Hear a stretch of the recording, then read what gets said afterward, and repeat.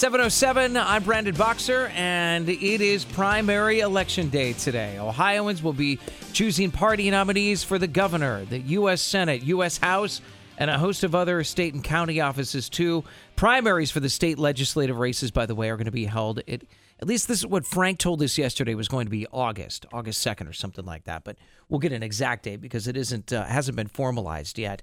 And I want to welcome a gentleman who is usually on with us on Thursdays, and he will be back on Thursday as well. But someone who has been a dynamite political contributor to this show and this radio station from Opportunity, Ohio, Mr. Matt Mayer. Matt, glad to have you back and in studio this morning without your donuts. So the guy makes me come in here on an extra day early, and I walk in and no donuts, folks. I'm not sure what kind of a host that is, but... Well, I didn't know that I was dealing with a donut connoisseur. Aficionado. Yeah, aficionado. Forget Yeah, it. so yeah. Snyder's in Westfield. Best donuts you could possibly buy. Shout out. Shout out. Look, I'm really looking forward to all of your analysis. And if you don't catch Matt on Thursdays, one, you really should. But there's always the podcast part of it, too. But Matt does such a great job of breaking down the latest polling numbers, each of the candidates. I'm telling you, no one studies politics and these candidates more than Mr. Matt Mayer. So I'm excited to hear some of this from you today. We're also going to check in later on this hour with ABC6's Mike McCarthy, who is out on location. Last check, it looks like he was in East Columbus at one of the polling places. So we're going to check in with Mike around 7:35. Before we lay out all of that groundwork, this story is huge. And Matt, I want to, because of your background in law, I want to get to this bombshell revelation with the Supreme Court poised now to overturn the legal right for American women to have an abortion. This is huge. Well, what's huge is that it was leaked. It was leaked. So the decision is not the final decision. No, correct. We presume that is near what it's going to look like, and looks like at least a 5-3 majority to overturn Roe v. Wade. But the issue here is it was leaked. Never before has that occurred. That has broken the sanctity of the Supreme Court. It was probably most likely a Sotomayor or Kagan clerk who leaked it. Someone on the Democrat side. Absolutely. Okay. I mean, look at the reaction on social media and everything. This is just as bad as some type of the 1-6 riots.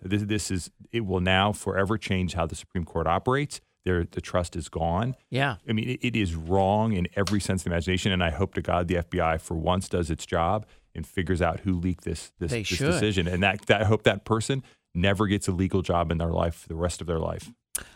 So certainly it sounds like there was a big motive here to get people all riled up. Riled up and put pressure on one of the five to get them to pull off of the decision before it's actually official in probably a month or two. So this is all about creating pressure on the court to essentially change its mind, have one of those justices change their mind, so that way it's a 5-4 upholding of Roe versus getting rid of Roe. And again, this is basic stuff. If you read the Constitution, there is nowhere in there is there an abortion right. It doesn't exist. Abortions occurred when the Constitution was written. They were outlawed in many places when the Constitution was written. So this is an issue that has always been left to the states. And people need to keep in mind, if Roe v. Wade is overturned, all that means it gets returned to state legislatures to deal with it in the democratic process, which is how it should have been dealt with. It won't be federally regulated. It's not going to be outlawed. Okay. They're not going to outlaw abortion. All they're saying is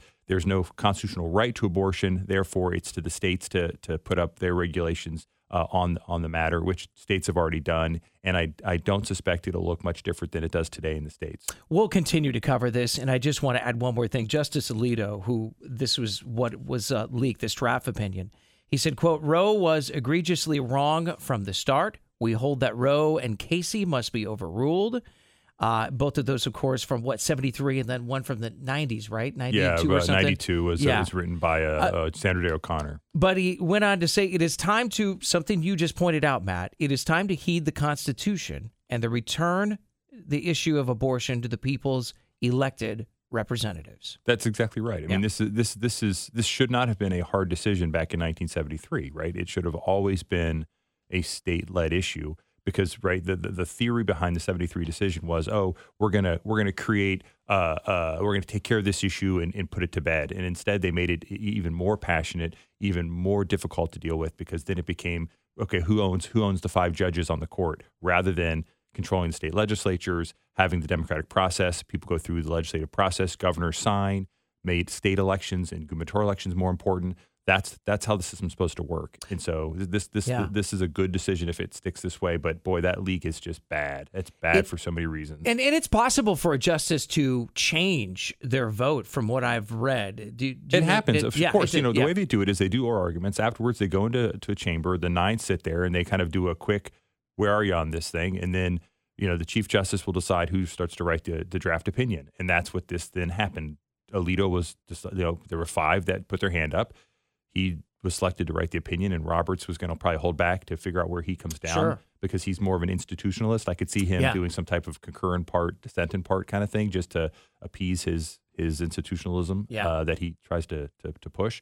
But the fundamental issue is somebody leaked this when it got circulated, and it's never happened. It's never happened, and it will change how the court operates. It certainly will. It's clear there's a mole. This is not as powerful as an example as what just happened here with Roe v. Wade.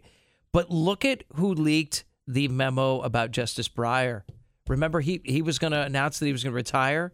And again, the White House leaked it. Yeah, yeah. So it's all about putting pressure. They're just trying to push people off the court or get people to change their mind. And this will create the threat of violence for those 5 justices. Don't kid yourself that it won't. Unbelievable. Matt Mayer's with us, president of Opportunity Ohio, of course, also our political contributor. And today is primary day today. We are your primary election guide. Ohio is the center of the political world today, and we're going to be heard about all over the nation, if not the world, deciding on some pretty contentious races for U.S. Senator and governor.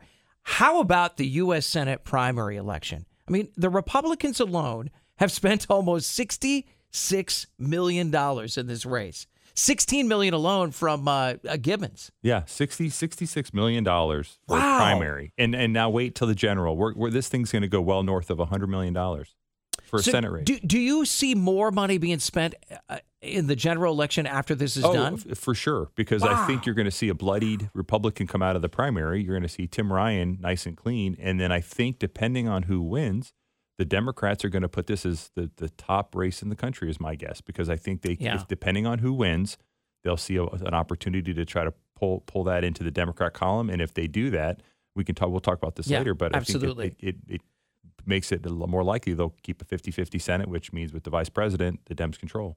I have a clip from Gibbons, but before we do that, this is where we're at with the U.S. Senate race, at least on the GOP side, Matt. J.D. Vance got a bump from the endorsement from Trump. And then after that, you have Mandel. And is it still Gibbons? Or I've heard a surge now from Dolan. It's not. Dolan's in second. Josh is Dolan's now third. in second. Yeah, okay, so Josh has dropped. Yeah, okay. Dolan's in second at 22%. So he had a surge. We can talk about this, but his surge is the undecided voters are breaking for Dolan. And I think there are a couple reasons for that. I think reason number one is, he's got the never Trump lane. That's his lane, right? Correct. Right. Okay. So and I think what you saw is that $66 million in those ads, most of the Vance, Mandel, Timken, and Gibbons ad have a negative slant and some attack components to it. They've ignored Matt Dolan, so he's just been walking through the park by himself, right? And putting his ads up saying, "I'm all about Ohio. This is what it's about." While the other ones have been kind of engaged in some of that toxicity stuff. Correct. And I think the sheer volume of that has led people to kind of those undecideds to say, "I'm going to go with this guy over here." And I think that's why you've seen a breaking of the undecideds towards Dolan. It's interesting. Is it still a high percentage of undecided? Last check was, for me, was 25%. Down to 9. It's down to 9 now. Yeah, which means if those continue to break for Dolan, it's possible he could eke out a 1-2 point win today. Let's play a clip from Dolan, because you gave a great example. When he was in studio a week ago, he talked about his campaign instead of fighting with others, and he clearly laid that out in some of his commercials, how he's all about Ohio. This is a U.S. Senate job from Ohio for Ohio, and I have been relentless in my message. Others haven't been. So I have distinguished myself in the sense that I am talking about going to end inflation, get border security, stop the Biden administration in its tracks because it's taking America down a road we don't want to go down. So we need someone to go to Washington who actually can get things done. And not only have I distinguished myself on the campaign, but I am distinguished because I have gotten conservative results. I have lowered taxes, reduced regulations, expanded school choice, invested in the police.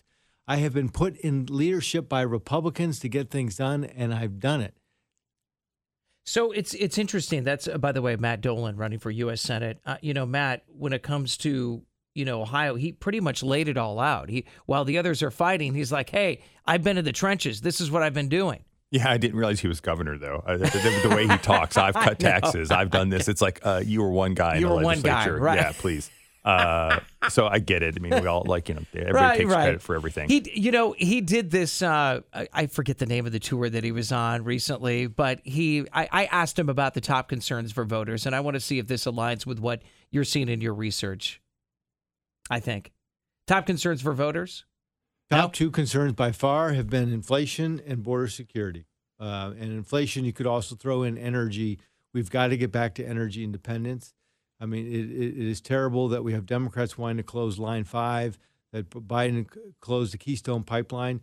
Those are distribution models. People say, well, what's that have to do with the gas prices and oil prices? Well, if you can't get your product to the refinery, you can't deliver it to consumers. And that's how we were delivering our gas and oil. So when you shut that down, you shut down the incentive to drill and to mine for our base load energy. And instead, we have to rely on Iran, Venezuela. Second, and I think it's going to show next Tuesday, is that they're recognizing I'm the only one who's been focused on issues that matter to them.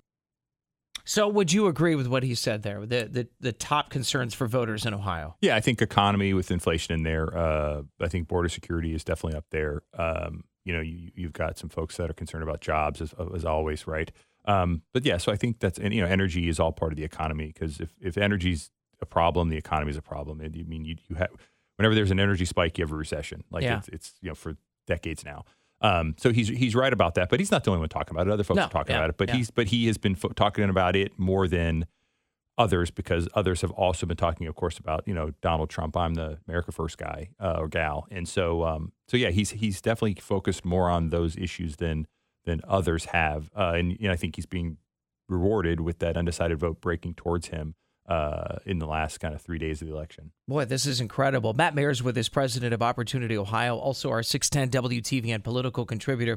One thing, Matt, with the U.S. Senate race in Ohio we've seen is this race to see who's the Trumpiest, right?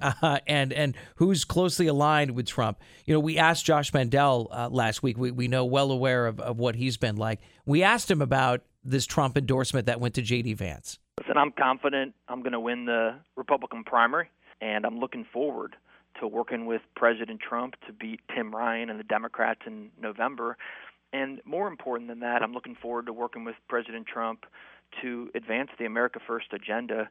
The leftists, the corporate media, and a lot of the rhino, squishy establishment Republicans, they think America First is just a slogan. It's not a slogan.